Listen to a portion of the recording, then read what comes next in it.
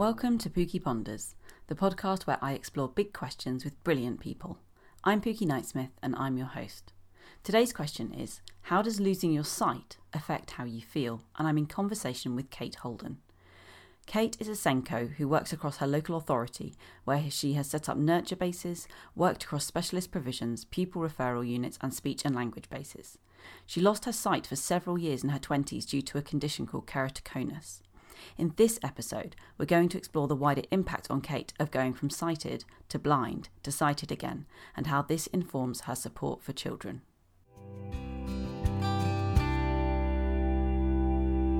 Hi, I'm Kate Holden, and I'm a specialist teacher working for a charity called the Together Trust. So the majority of my work focuses on autism consultancy training and direct work with pupils. And that's not why I'm here today. I'm here in a non-work relating capacity to talk about my experiences of sight loss, which was about 15 years ago now. So in my late teens, I was diagnosed with a progressive eye condition called keratoconus, relatively rare, and it affects the cornea. And what happens is the cornea gradually becomes thin over time and bulges. And becomes cone shaped, so this distorts vision quite significantly. So late 20s, I was one of the really unlucky ones, really, as the disease had progressed so much so that there was nothing that could be done anymore. So I had to have 2 corneal transplants, 2 different donors, 2 years apart. Wow. And just you said it's quite an unusual condition, and then even within the condition that you were a kind of sort of unlucky, I guess, in its presentation. It was especially severe. Did that, I mean, were you angry?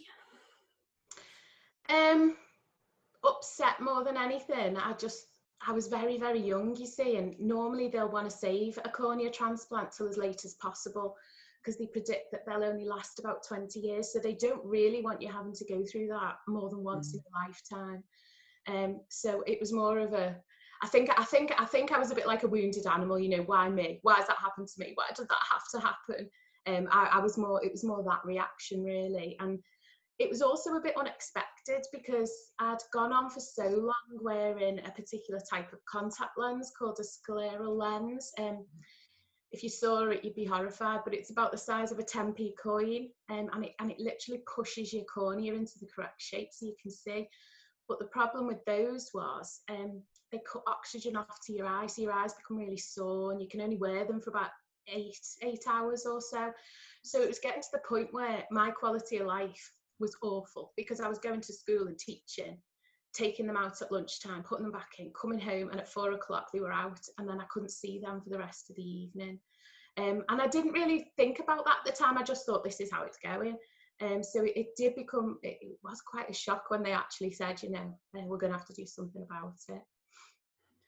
And you wrote a beautiful blog post about this experience, which was kind of what triggered us having this conversation, because I was really fascinated to hear what it must be like, losing your sight, kind of going through that, and then sort of becoming sighted again. And I was very intrigued by that. I'm going to read bits from your blog post and ask you to talk a little bit more about it, if that's okay. And I get this is quite hard. You said you haven't really revisited this for quite a long time until you wrote the blog post. No. I mean, I could honestly, hand on heart, say until I wrote that blog post, there's only 2 times in a year when I will think about it, and it's on the days that the operations happened. And part of that is just, you know, reminiscing, but part of that is because I know that there's 2 people out there, you know, who died and gave me their corneas, and I just feel like I owe it to them to kind of remember that day. So there's only those 2 days I ever think about it. So when the opportunity came up for the blog, I just thought, let's go for it.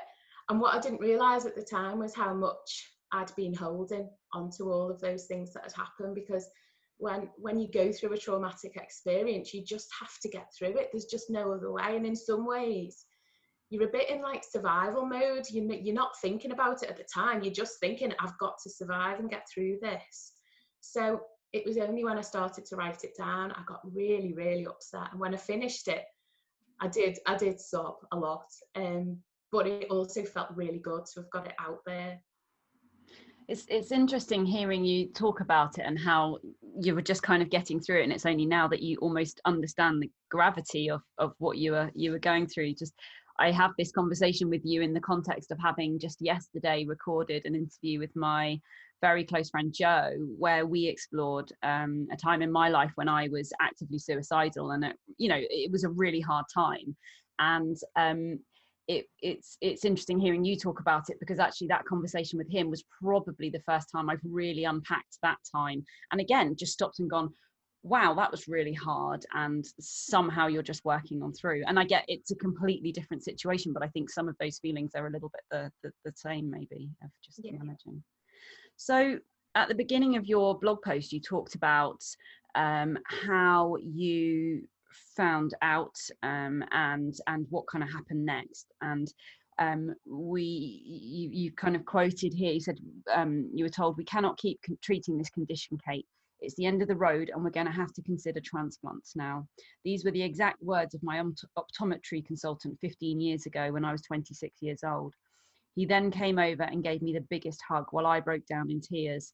Maybe not so professional of him, but very human. And that's exactly what I needed right there, right then. It had hit me like a ton of bricks.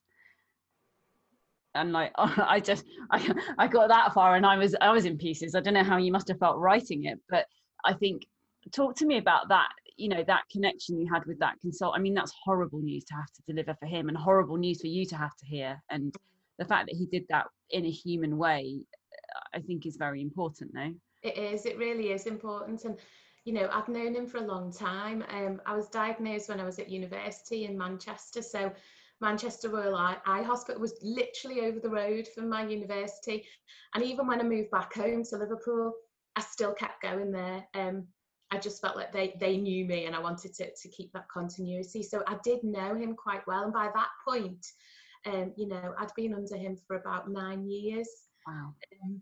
And I could see, I just knew, when he looked at my eyes that time, and he just went really quiet, and he was really hesitant when he spoke, and I just knew something bad was coming. And I think this is why, I think when I was teaching, there's always this thing, isn't there, about keeping that professional boundary. And it's so difficult sometimes, because sometimes all people need is a hug. And they just need a bit of humanity, don't they? So I'm just so pleased that he did do that, and that's what I needed at that moment. And then I was kind of, once we'd had that talk, and the other thing was, he let me cry. He just let me sit there and cry until I was done. And I think it's really difficult, isn't it, when you've bulge your eyes out and your face is bright red and you're sniffling, and you don't want to walk out that room into a room full of people who are just going to stare at you straight away. And experiences like that make me do my job better. I spend these one-to-ones with children sometimes, and then I know I have to send them back into a classroom. And having gone through something like that, I never do that. I make sure if they need 5 minutes on their own, they get those 5 minutes on their own. Sometimes that's with me in the room, sometimes it's with me gone, just so that they can get themselves together. And then, following that, I was quite quickly whisked away, because they have a site counsellor on site at the hospital. So anyone who's been given some news like that goes straight away to the counsellor, who kind of sits you down and points you in the direction of some help, really. And was that, so that you had the two elements of that approach then, one, the very human, and then the very practical, and I guess both of those things were important. Yeah. I think really the hug was the most important. I don't think I was quite ready to sit and talk to somebody, because I was in shock, and I can't really remember what the sight loss counsellor was saying to me. I got a lot of written information, which is always really important, isn't it? I'm all about the visuals. But yeah, I just can't remember that conversation at all. So I don't know how useful that was, but at least I knew that there was support there if I needed it. And had this been a relatively sort of inevitable step in the journey, or was it quite a surprise, the point at which it came? Quite a surprise, yeah. They hadn't really mentioned how bad my corneas were getting at that point, and because I was managing quite well with the lenses I had, my appointments were only about 6 months apart anyway. Right. So what had happened was my left one had started to scar, and when your cornea starts to scar, there's a risk of perforation then, which is really painful. So they wanted to intervene at that point before it got worse. So it was literally within that 6-month period, everything started to deteriorate. So yeah, it wasn't expected. Wow. So that's a lot to kind of come to terms with. And then you wrote in your blog post about kind of where you were working and how it was at the time, which suggests that maybe you weren't kind of best placed to be sort of well supported. So you said, back then I worked in a really tough primary school. I was also the SENCO with a third of the pupils on the SEND register. It was a very busy job. The kids needed so much trauma-informed care, and we were really good at that. What we were absolutely awful at was looking after ourselves and each other. Yeah.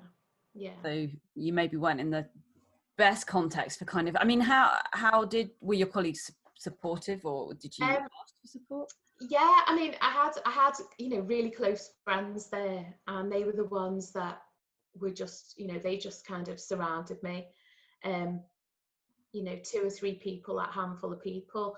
But working in a school like that, where, you know, we had so many children with so many history of trauma, various different backgrounds, and every single minute of your day was just devoted to that. You know, nobody really had a lunchtime in that school. Nobody really had a break time.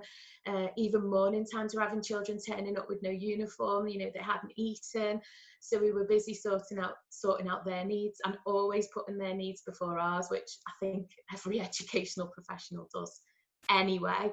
But in terms of staff support and staff well-being, that then meant that, you know, you just didn't have it in you almost, because it was so tiring and so draining. And I suppose at the time we were all suffering from some kind of vicarious trauma without even knowing about it. We all took things home with us.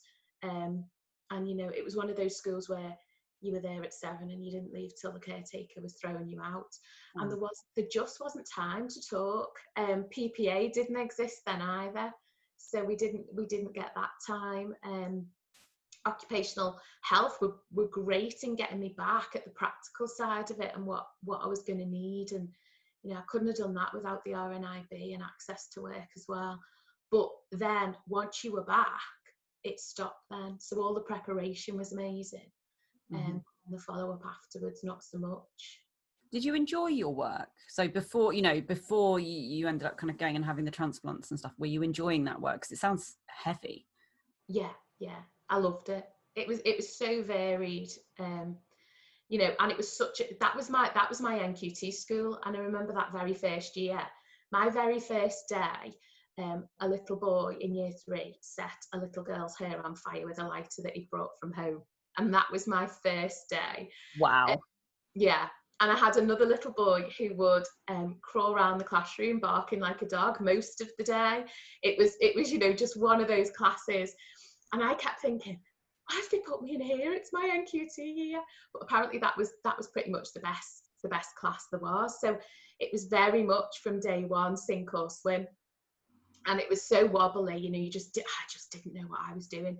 But I'm so grateful to have started there, because I probably learnt more there than I did in the rest of my career. And it gave me the chance to get into other things as well. And because of the nature of the school, we had a speech and language base, we had a nurture base, and there was lots of opportunities to link up with other settings. So it was a really good job. And I did enjoy it when I went back as well, but it was just so difficult. Yeah, and that's it. You talk about that, about when you went. So I went back. I was determined I could do this. I'd already decided to let go of the SENCO role for a while for my own well-being. There's no way I could manage the paperwork. It took me 2 hours to type one lesson plan. My PA was amazing at being my eyes, but after a good start, things soon got harder. Some staff members resented the fact I had an extra adult in class when most of them were sharing one teaching assistant between 4 classes. There was little awareness of sight loss, so I was just left to get on with it. I mean, that sounds, I don't even know where to start with that, really. Yeah, I know. And I think, you know, that the PA that I had through Access to Work, she was to be my eyes. So if I was listening to a child read, I had some magnification equipment that put their book up on a big screen, and I could manage to see that. But I couldn't see the whole class, so she had to kind of sit at the front with me and watch, because I couldn't see what Milado was doing at the back. And things like marking, I couldn't mark children's work, and she had to read that to me, so I needed her, like, you know, pretty much all of the time. But I think a lot of other staff thought, well, it's another adult in the room, that's another adult who can help out, you know, with group work and things like that, and it really wasn't. So I did have her in the class, but didn't have anyone else to help. So I ended up needing to use her for me, but also needing to use her for other things as well. And it was just, the paperwork was just, it was almost unmanageable. When I first went back, I'd been to a visual rehabilitation centre for 6 months. And when I first went back with the agreement of the head teacher, I was released on a Friday to keep going there. And what I used to do on a Friday was try and get the majority of my lesson planning done on that day, so that it was done for the week, because I don't think I would have managed to have done it. I was still working till midnight most nights, and, you know, doing a full day at the weekend as well, so there was never that break. But saying that, at the time I was 27, and, you know, you're full of life then, and you can do it. I couldn't do it now. No way could I do it now. How much could you see? Like, you know, what was there, just to give people up, because, you know, obviously you said you had the operations, you couldn't see much, but like, how much are we talking? Just really outlines, shapes and colours. Prior to me going back, not really much at all. It was just fuzzy shapes. And I know I gave you a link to a sight simulator, and, you know, people can use that and have a little look at what my sight was like. That gives you more of an idea. But yeah, just really fuzzy colours, outlines of things. So I could make out somebody's head, but I couldn't see their facial features. And then as time went on a little bit, by the time I went back, I was 6 months post-surgery. And I could manage text at quite a large print level, you know, which was something else that was difficult, because it was a requirement that I got a certain size text on a certain colour, and I could see it then. It made life so much easier. But for people to actually, I don't think they intentionally didn't give me it, but people had to remember to give me, you know, that size font. And we'd be in meetings and these huge packs would be handed out, and mine was, you know, standard size font. So I literally couldn't see a thing. So, you know, feeling quite lost a lot of the time, and not just in a work sense, but in a life sense, because so much changes in your actual life as well. It sounds like some of those things that you needed, you know, having your, you know, notes in a larger size font, these don't sound like the hardest of adjustments to make for someone. Do you know what I mean? Like, as a SENCO, you're used to making adjustments for pupils who need support for whatever reason, and I'm a little bit intrigued as to just why were reasonable adjustments not just automatically all the time made? You know, is that common? Or I don't think so now, but then we're talking 15 years ago, and the Disability Discrimination Act had only just come into force. It had only been in effect for about a year. So no, people just didn't. And I also think time as well, because, you know, if you've got to copy a 50-page document in size 24 font on yellow paper, you've got to first of all look for the yellow paper.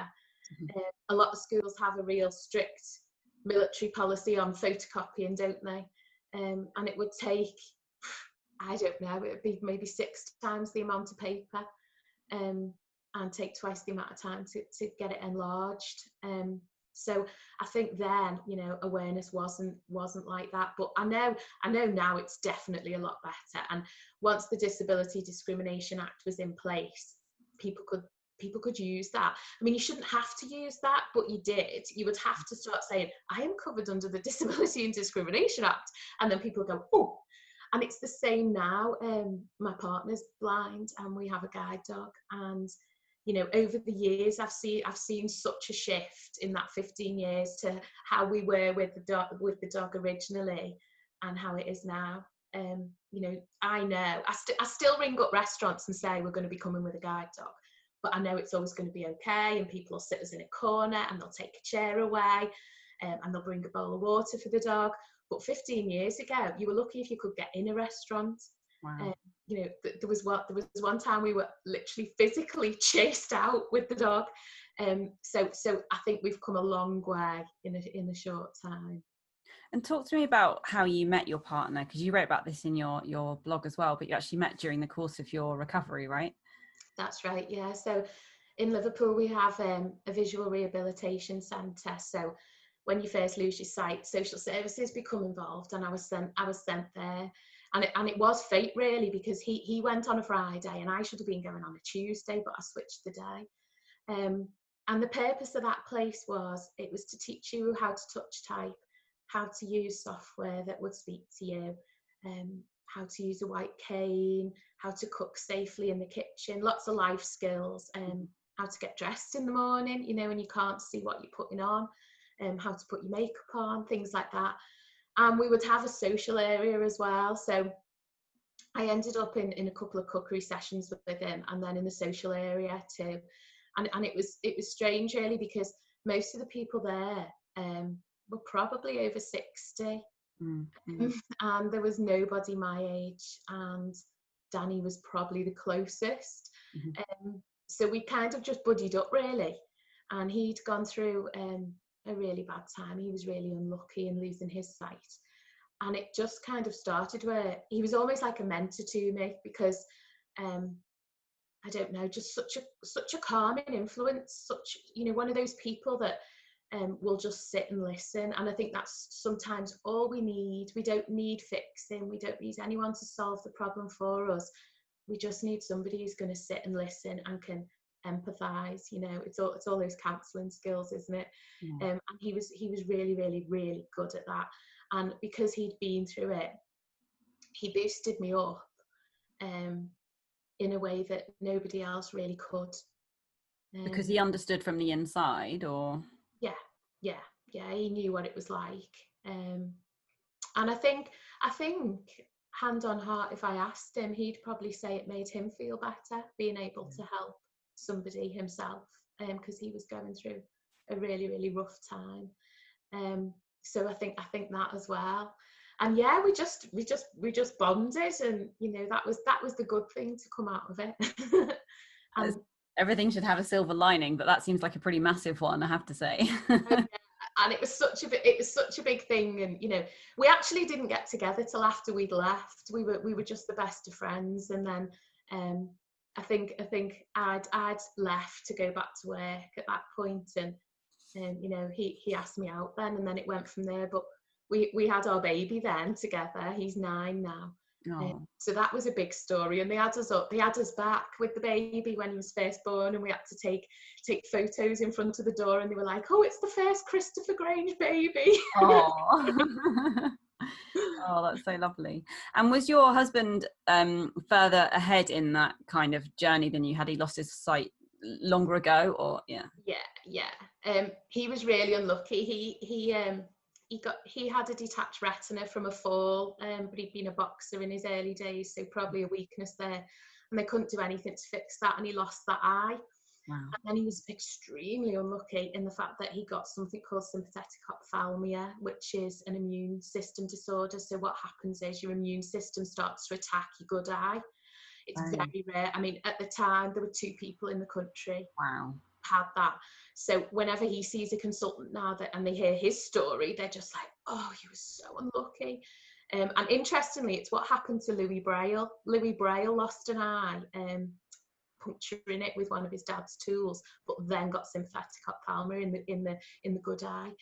So that's what has happened to Danny. But the only thing that brought him out of it, he told me, that because he had his dark moments, and you talked about genuinely feeling suicidal, and he had those times as well. And the only thing that brought him out of that was getting the guide dog. Oh, really? Yeah. He said it was the only thing that worked. So he would literally just sit in a room all day, wouldn't go anywhere, wouldn't speak to anyone. He said he was awful, to live with. He was just really angry and really, really nasty. And once he got the dog, he just felt like he had that semblance of his life again and some kind of normality, because once he got that dog, he got his independence back. he could go out without having to rely on somebody else. And that is one of the hardest things is your loss of your independence when you lose your sight, because you're totally reliant on somebody else. You can't go out the house without having somebody with you. You know, you can't go to a shop and choose clothes without having somebody with you. And sometimes you need space, but you can't have it at the same time. So the dog is transformational, and you just can't put into words what a guide dog can mean to somebody in giving their life back. So the dog gave him his life back, and my donor corneas gave me my life back. And I think at the time, as well as this, you know, I said about your life changing and not being independent, you totally lose your identity. Totally, you just don't even know who you are. You don't fit. Why? Because the friendship group that you're in, you know, late 20s, 26, 27, all my friends are going out all the time, and that's how we socialize. We go out for meals, we have nights out. And one of the strange things that people won't think about is that a lot of people, when they lose their sight, they will not eat in public anymore at all, because you can't see what you're doing. You can't see where the food is. You lift a fork to your mouth, it'll drop off more times than you know you care to imagine. You don't realize how much you use your sight to eat. So you don't want to go out for a meal anymore. If you're going out to a pub at the age of 27 and your friends have all had a drink and you're just stood on your own, it's absolutely terrifying. You don't know where, you know, you can't see anybody. So your social life goes. It's very difficult to go out. And if you do go out, then you feel guilty, because you feel like you've got to have somebody babysitting you all the time, because you can't be left on your own. You can't even go to the toilet on your own. You know, so it's quite degrading. You just feel like you don't fit. There's this reliance on other people that you might not particularly want to accept. And you know, no matter how good people are to you, and they were, that, you know, my family, my friends were just amazing, and I've never got through it without them. But it's just how it changes for you. And socializing is so difficult anyway. And you know, I think about this when I go and visit schools, and I go and talk to my autistic pupils, or I'm doing training on autism. I always think of my sight loss, because there's so many experiences at that time that help me relate to how autism may possibly feel.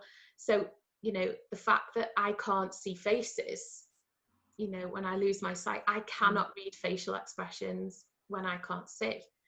I don't know when people are talking to me when I couldn't see, because people would start to talk, and because I couldn't make eye contact and I didn't know if they were looking in my direction and I couldn't read their face, I wouldn't know. And until they said my name, they would say Kate, and then I'd be like, oh, cue in, you know. And that's exactly what I talk about with my autistic pupils. You know, they can't read faces, a lot of them, and you know, don't know when, don't include themselves in instructions and things like that. So the similarities. The other thing that was a massive thing to me that we all needed, actually, Danny, as well. You suddenly need a very structured routine and lots of predictability. And again, I know what that feels like not to have that. So again, for my pupils, please put the routine and that predictability in. You need a routine for everything. When you can't see, you have to lay your clothes out the night before, because it takes so much longer to do. Things like cleaning the kitchen worktop, you have to do it in a set pattern. They teach you to go up, left, down, left, up, left, down. Really? Yeah, so you're taught these certain procedures and ways of doing things. Because you can't see, you also can't remember. So you're really reliant on these like predictable routines and structures. And then if you are going to go out somewhere, you need to know, where are you going? You know, how are you going to get there? What's it like when you get there? Where am I going to be sat? Who's going to be with me? All of those types of things are really important. So yeah, I feel like it's really helped me do my job so much better. It's a totally different thing, but it's just that I get it. I can get some of it. And the other thing as well is, and I now know what a sensory difference is in terms of perception, because when I couldn't see, the supermarket was the absolute worst place for me to be. I had a real problem with depth perception. So if I reached for an object on a shelf, I'd be grabbing, thinking it was closer to me than it actually was. And the other horrific thing was walking down a supermarket aisle and having people coming towards me. So because I had this problem with the depth, it literally looked like people were swarming at me. I couldn't tell where exactly they were. So it was real fear. I used to just freeze and grip my trolley so tight until they'd gone past me. Wow. It's almost like, the only thing I can describe it as is, you know, when you go and watch a 3D film and you've got those things at you, it's that kind of feeling. Wow. So, you know, when my pupils talk about not being able to go in a corridor at a transition time because of the busyness of that corridor and the stairs, not being able to manage the stairs, I kind of get how disorientating and how it is literally frightening, really, really frightening. Do you think that experience and being able to sort of empathise with that, has that shaped kind of, because you were already working as a Senko, weren't you? But has it kind of shaped what you do as well as how you do it? Or yeah, definitely. And it's made me do this now as my job, you know, because I was teaching in Senko for 15 years, and I've been doing the autism outreach and consultancy and training now for 6 years now. I think when I got to 15 years of teaching, I thought, it's like 15 years since, you know, my sight as well. And it almost instigated that change. What do I want to do next? And I always wanted to go into this particular line of work. And, you know, I've always loved working with autistic children and their parents. Absolutely loved it. So I got into this, and it definitely does. You know, I think, you know, we all try and empathise, don't we? But there's some situations that you can empathise more with, and I think it just makes you put this like really determined hat on, you know, and it makes you fight for these kids. You know, I'm going to make sure these kids are okay, and you know, it makes you more passionate about what you do, and you're able to connect then, I think, and that connection's so important. And I think going through being disabled, you don't see yourself ever as disabled. I still don't see Danny as blind now. He's just Danny. He's just a person. And I think when I therefore meet a pupil for the first time, I don't look at what's on that piece of paper. I don't look at what their diagnoses are or what condition they have. I mean, I know what it is, and I've got my background knowledge of that. But sometimes I meet somebody, and what my perception might be, because I know they've got a diagnosis of autism or whatever, it totally throws me, because it's not what I thought at all. So I always start with the person, and I think losing my sight has really helped me with that. I don't ever see somebody as disabled. I don't ever see somebody as having a certain condition. I just start with the person. Is that because of how you felt when you weren't seeing them? Was that to do with your kind of perception of self, or was it to do with how other people kind of treated and responded to you? I think how other people treated and responded to me. Yeah, I couldn't stand the fact that when I was in visual rehab, I knew the staff would have meetings about me. I couldn't stand that. Without you? Well, they would have meetings with me, but they'd also have their team meetings, you know, like you would in a school. You'd have your Monday meeting once a week. And I didn't like the fact that I know they were only planning what they were going to do next and things like that. And it would always be discussed with me, and it was always involving me. But I just didn't like the thought that they were talking about me, you know, without me being there. And another thing that really affected me and still affects Danny now in our life is I couldn't bear the sympathy. I couldn't bear people looking at me like, oh, that poor girl. And I remember I wouldn't use a white cane. I was literally bullied into using a white cane, because the minute I held a white cane, everybody would know I couldn't see. And I almost wanted to hide that. I would have much rather have been out in public with another person standing next to me. linking their arm. I didn't want that cane at all. And I was offered a guide dog as well, which I didn't want to take because I knew it was only going to be temporary, and I didn't want to take a dog off somebody who was going to, be blind for life. So I wouldn't have a dog. And I remember crossing the road one day. I was doing training with the white cane, and we crossed over, and there was a couple of ladies at a bus stop, and I could see them look towards me. And people forget, when you can't see, you can still hear. They were talking to each other, and they said to each other, "Oh, that poor girl! Oh, look at her, so young. That poor girl." And that was just not nice to hear at all. I didn't want anyone to think poor girl, and poor me. I didn't want that, because I was trying to get through it, and I was trying to survive. So when somebody's saying you poor thing, that's not conducive to trying to get through things. Danny will say the same now. He doesn't want sympathy. He's happy. He has a good life, and you just don't want anyone to think poor you. Is there any place for that? I mean, you went through a really tough time. Was there anyone in your life that you would have accepted or wanted kind of sympathy and empathy from, or was it really just about focusing on continuing and getting through it? I think part of that is a shield, isn't it? Because the minute you start to accept sympathy is when you start to crumble, I think.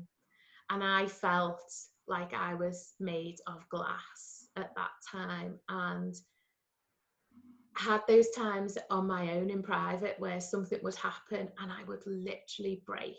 I would just break into 1,000 pieces. I'm getting upset talking about it now, but just little things. It didn't even have to be anything big. It could be something like, I remember one night I came home from work and I had a doctor's appointment, and I got home from work, and just to get to the doctor's I had to get 2 buses there and 2 buses back. So by the time I got home it was 7:30, and it started pouring with rain, and I got in the door and I just collapsed inside the door, and I just sat on the floor and I just cried. And it was only that it started to rain, and the buses took so long, but that's what it was like. It was just these little things would just shatter me into a million pieces, and then I'd have to pull myself together. And I think we talk about resilience, don't we, and the things that we have in our lives to make us resilient. And I just think life's going to break everybody at some point, and it's just where you get the strength from at those times to put all those broken pieces back together. And I think we don't have to be strong all the time. No.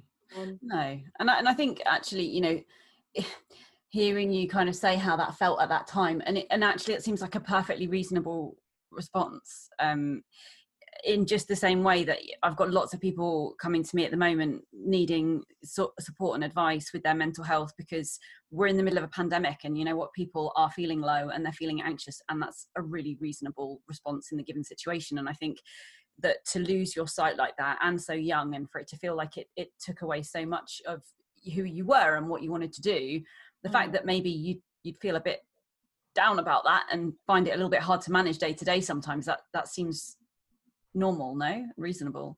Yeah. Was that something they prepared you? You went to this site rehabilitation centre, and as well as introducing you to the love of your life, they taught you how to do many things to manage day to day, how to wipe surfaces in the right way so you didn't miss a bit. Did they talk to you about your mental health and your emotional well-being as well? Yeah. We had like weekly mentoring sessions, so we'd always have an hour with somebody who worked there. And then there was counselling on offer as well, which I did do a little bit of, but I don't know. The counselling helped a little bit, but I felt like I needed somebody who understood, who had gone through it.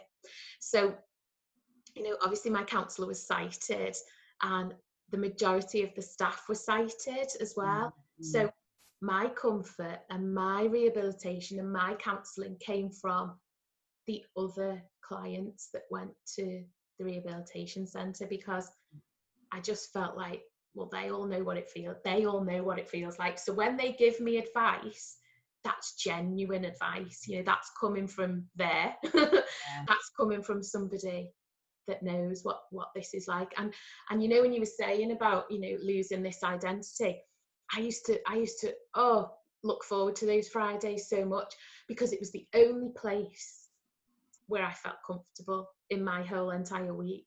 Wow. Because when I went there, everybody was in the same boat. I wasn't the different one. And we were all in the same boat, and it was like the sight loss didn't exist. It didn't matter. It's almost like it took it away for a day. So I used to just wait for those Fridays. Wow. And were you unusual there in that, I guess from the beginning, you knew that this was going to be a temporary thing for you? Were there other people in the same situation, or were most of them losing their sight for good? No, there was nobody else who was going to get their sight back there at that time. So there was about 15 of us there on a Friday. And I must say that in itself came with an incredible amount of guilt. I used to feel so guilty that, you know, I was there and I was going to be okay and they weren't. So when some things were offered to me, like the guide dog, which would have helped me, I just felt like I wasn't entitled, because they were in a much worse position than I was. But does that make sense? I mean, would you, you know, if you were working with a child and maybe they're autistic, but they're not, you know, they are higher functioning, say, than the next kid, would that mean that they shouldn't take the support that's offered to them? I mean, in your role working with them, would you advise that? It shouldn't mean that they take the support, but I think you and I know a lot of children don't want that support and don't want to be different, don't want to stand out. But I always find a way to get that support in a discreet way. So I have a few children I'm working with at the moment who will not accept anything that looks different to anybody else, particularly the teenagers. Yeah. So when we're trying to put these visuals in that we know are going to help, and they won't accept them, as far as I'm concerned, that is absolutely fine. I wouldn't carry on with that, because I know how it feels to have something forced upon me, like using a white cane. I really did not want to do that, to the point of where I was defiant about that. So if I know that something's going to work for people, I'll try it. But if they don't want it, then that has to be their decision. But then it's about how we find ways to put that in discreetly. So you know, an example would be, I've had a young man who I worked with. He was 15 and we did a lot of work on anxiety and emotional regulation, and he needed to indicate when he needed to leave that room, but he just wouldn't accept anything that was different. So we put 2 biros in his pencil case, and if he pulled the green one out that everybody used anyway for correcting the work, if he took the green one out and it was on his desk, that meant he needed to leave the room. So it was just finding other ways of doing that, and being discreet about it. Would you, if you could go back and, you know, mentor yourself almost, would you sort of counsel that maybe take the dog, maybe use the stick, maybe take the help, you deserve it? Or do you think that the approach that you took is the one you would advocate? Yeah, I don't think I'd change anything. I think I just had to go with what felt. I'm a heart person, and I do go with my heart, and I go with my gut a lot. And maybe, you know, I'm wrong, and maybe I'll think about that later. And sometimes, that was the wrong thing to do. But in that situation, I genuinely still think that I got through that in the best way that I could. And I think because you're so anxious all the time, you don't have that capacity to think things through properly. So I think a lot of what you do, especially when you're on the spot and you're out and about, you can't see, you just go with your gut, and thinking doesn't really come into it. If that makes sense. It makes perfect sense. You're just kind of trying to manage to get through minute to minute by the sounds of it, really. And it does sound a bit doom and gloom, but, you know, there were so many funny things as well. I was going to ask, was there any darkly humorous moments? So I remember I went to Asda, and, you know, when I was saying about that depth perception, I ended up knocking a whole pyramid of chocolate oranges all over the floor. And the security guard was amazing. I remember standing there going, I'm so sorry, I can't see. I'm so sorry, I can't see. But the security guard just ran over. He was like, it's all right, love, I'll fix it. I'll build it back up again. And he handed me a chocolate orange and he said, take that home with you. It's all right. Oh, bless him. And the other thing I did one time was you used to have a device and you put it on your clothes and it speaks to you and tells you what colour your clothes are. So you know what colour clothes you're wearing, you see. But it didn't work for me one day, and I went to school and one of the kids said to me, Miss, why have you got a brown shoe on and a black shoe on? And I'd gone to school with two. They were both the same shoe. I just had them in two different colours, and I hadn't actually realised. I told them, do you know what? And I was so quick. I just said, I forgot to tell you, it's odd shoe day. It's odd shoe day. Oh, that's hilarious. The other thing that my mum said to me was, when my left eye was recovered enough and it was settled enough, because what happens is you have to wait 6 months, and then over a period of another 6 months they start to take stitches out, but they take alternates. So they might take top and bottom, left and right. There's 16 stitches in there, so you have to keep going back every 2 months to get just two more out.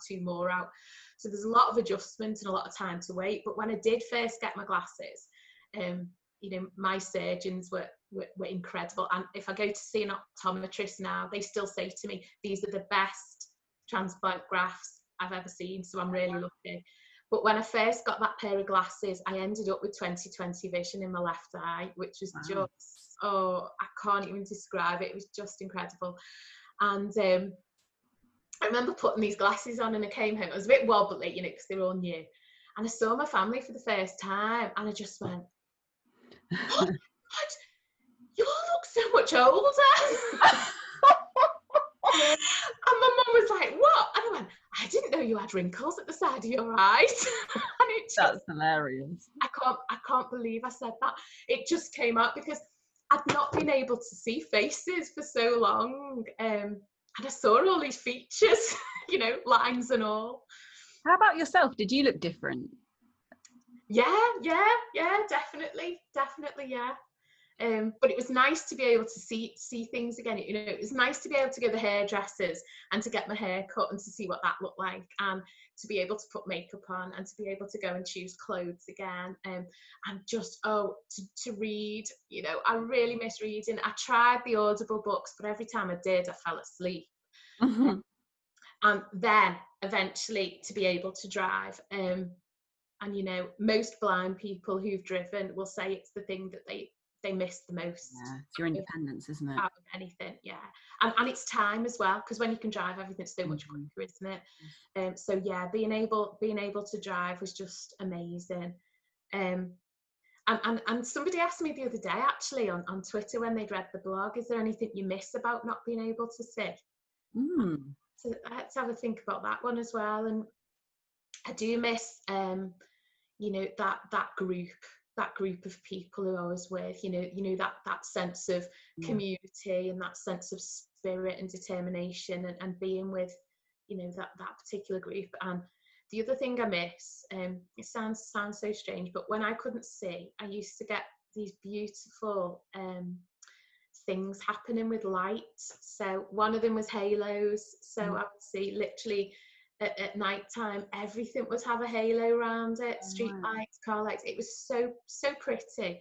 And then I used to get these starbursts as well. So that used to happen at dusk rather than dark.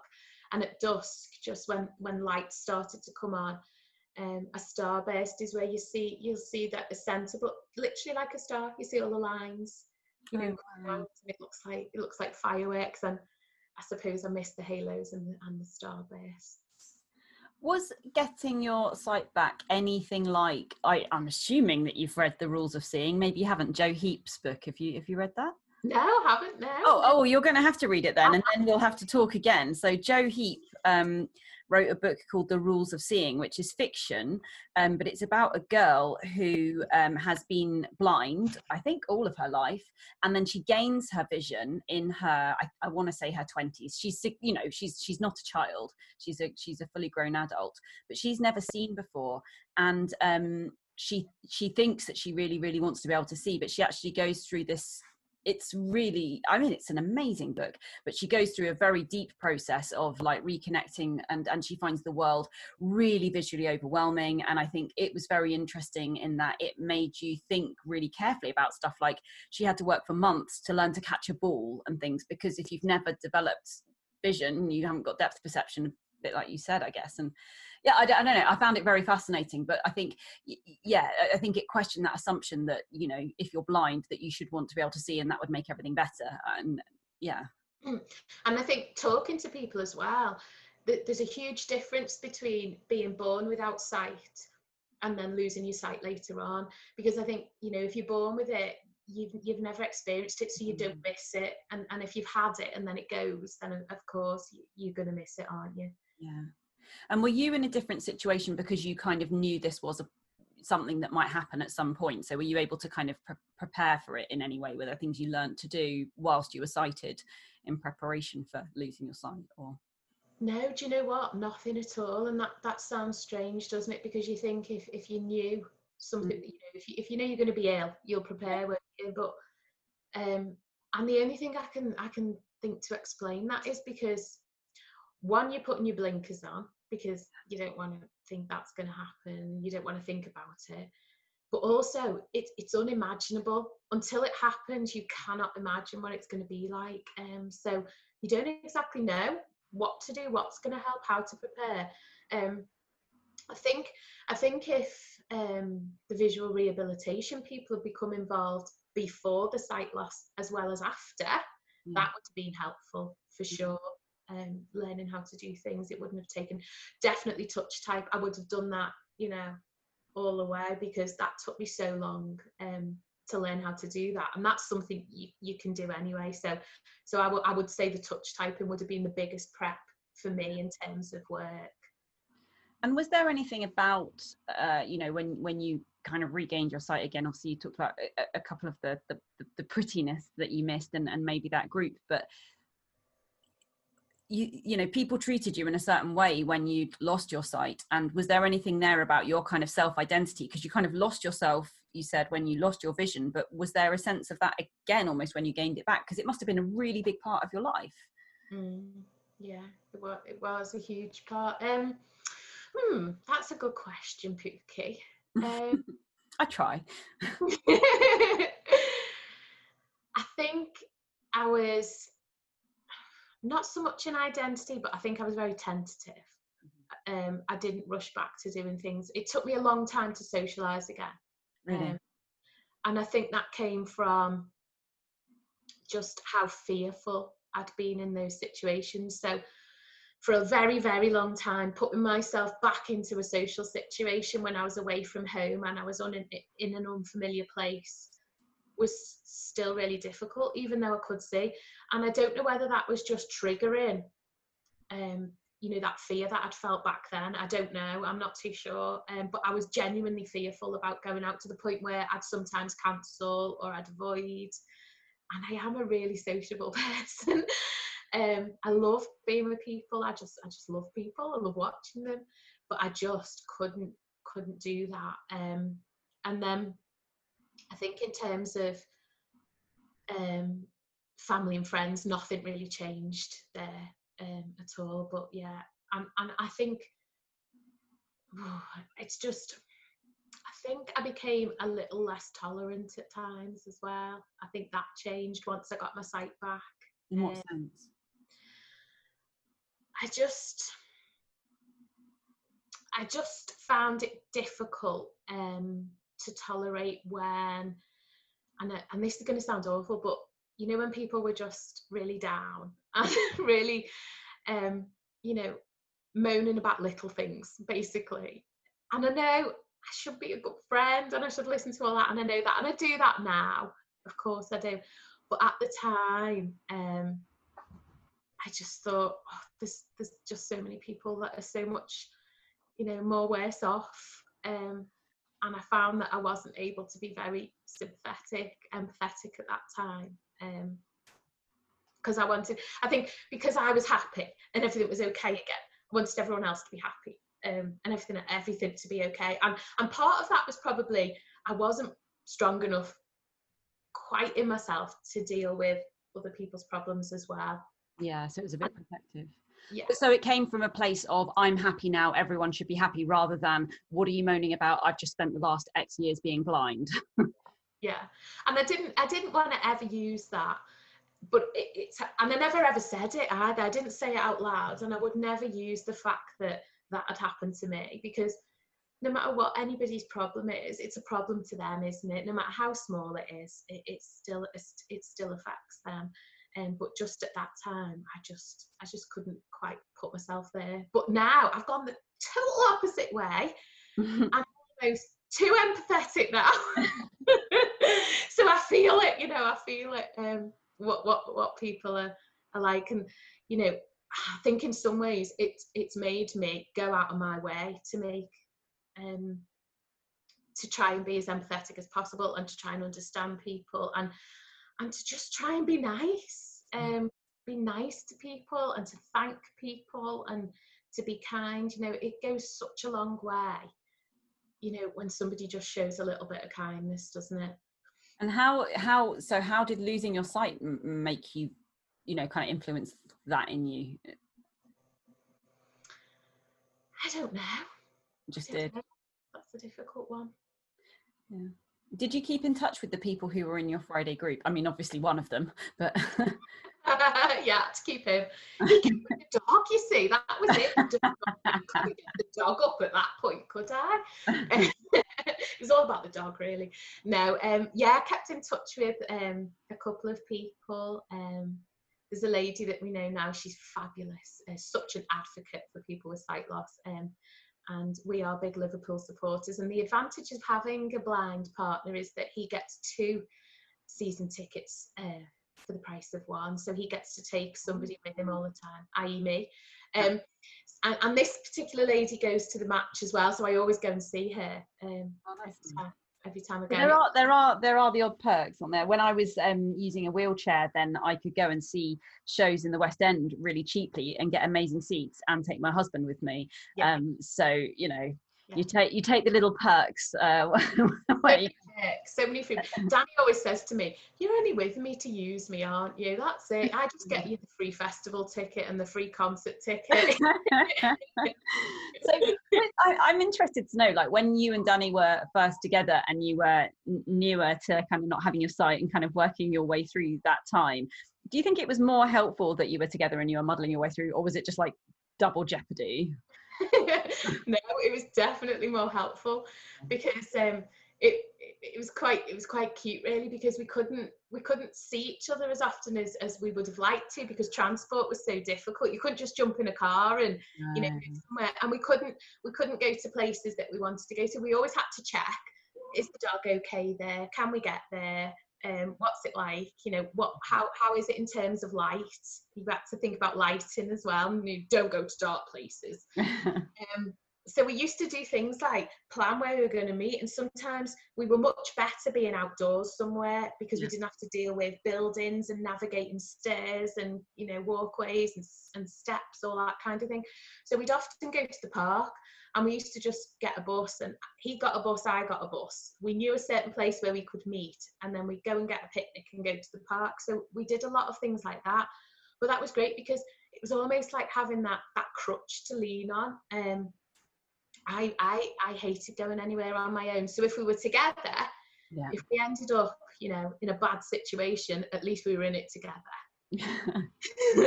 I guess there's always something, isn't there? And I tell people this all the time in my work. I've never thought about it in the sense of sight loss, I have to say, but there's something about, you can't necessarily fix a situation for someone, but if you can make them feel less alone in their pain, in their worry, in their experience, then I think that goes quite a long way, actually, doesn't it? Yeah. And I think, telling stories like this, as hard as they may be, you're not a victim when you share, a bad story. You're a survivor. And that's how I see it. Sharing your story makes you a survivor. And you never know who's listening. No. Who may need to hear that story to just get a little bit of courage themselves. It's so true. I have to ask, this is a really sort of shallow and superficial question, but you met Danny when you couldn't see. Did you kind of have like, you know, did you have in your mind what he was going to look like, and did he? How was it when you saw him? I could see, because I could see the outline. I knew kind of the shape, but I didn't quite know the face. And I asked him the same, because he couldn't. He has very little sight, and I said to him, could you see me at all? And he said, no. I said, so what was it? And he went, I knew from day one with you. And I said to him, how did you know from day one? And he said, it was just the energy and the voice and the bubbliness. And I think that's a really nice thing about us, because when people meet and start a relationship, no matter how much we say it doesn't matter, looks do matter, don't they? You know, people look at each other, and the fact that I always felt great, and it always made me feel great, that somebody wanted to be with me because of my personality, and they didn't know what I looked like at all. And the same, you know, the other way around. I couldn't see him, but it was him as a person, you know, that I fell in love with, not him and what he looked like. So strong foundations there from the off. Yeah, and I think that, yeah, it must bring a real depth. Yeah, a real depth. But what was it like when you first, like, you know, when you then could see him? Was that strange, or? No, not really, because I just felt like I knew him already. I knew him so well, and it didn't even come into it then. Wow. At all. No, not at all. And there was no revelation, you know, where I suddenly saw his face and thought, woo! It was just, you know, I could see. And that was that. And it didn't even cross my mind what he looked like. Really? Well, it was 6 months on, you know. Yeah. Yeah, I'd already left. I'd left the visual rehabilitation centre. Hadn't got my glasses at that point. So we were probably in a relationship 3 or 4 months before I actually got glasses and could see him properly. So yeah, it didn't even cross my mind at all. Just like how it doesn't cross my mind now that he can't see. There's only certain situations, you know, when it comes up, because the dog's everything. You know, the dog, it makes him so independent. And when I had Sam, our son, I had to go back to work straight away. You know, he was only 5 months old, so, you know, Danny was looking after the baby, and as long as he's got the dog, they went everywhere. Sam got strapped on the backpack and off he went. Once the dog knows a route, we're really lucky. We're on the second guide dog now, and we've been really lucky with the dogs we've had. Most of the time, they only need to learn a route once. Wow. And they know it. So I wish I was like that. Could do with that in my life. Oh gosh, I'm terrible. Like, I take many times to learn a route. So yeah, maybe the dog is a. I'm exactly the same. You know, I can't remember. I'm so bad with directions. Totally, I get lost. I would get lost in a square room, and I know when we've been to hotels, I'm terrible at remembering where the room is. And you know, when I couldn't see the on the rooms. So finding the door, and the dog would literally just walk down the corridor, and he would just stop outside the door, and it was always the right one. Oh, that's amazing. And they're also great if you lose your car in the car park as well. Oh, don't. This is an actual, like, proper problem for me. I do, like, really lose my car. And I have a blue badge actually to help, because I struggle so much with my anxiety and stuff to do with autism. And I'm not always able to keep myself safe. But the main thing that it gives me is the ability to always find my way back, because if I've spent all day kind of doing kind of out there stuff, being with people, it takes every single bit of me, and I literally have lost all capacity to problem solve. And I have before now, it sounds so ridiculous, I have before now spent like over half an hour looking for my car in the wrong car park. It's, yeah. Anyhow, so as we kind of draw to a close, thank you so much for your honesty and your openness and for exploring this. And I think, as you said, it might be what somebody somewhere needs to hear right now. If that somebody is listening who finds themselves in an even vaguely similar situation, what would you want them to know? That they're going to get through it, that they're just going to find a new way. They're going to find a new way of life, that they're going to find a way to adapt, that it's not always going to feel that bad. and to know that there are people around you who are going to pull you through it. So when you have those days when you just feel like you are never going to get through this and that's the end of that, there's always going to be somebody who you can talk to, who will drag you through it if needs be.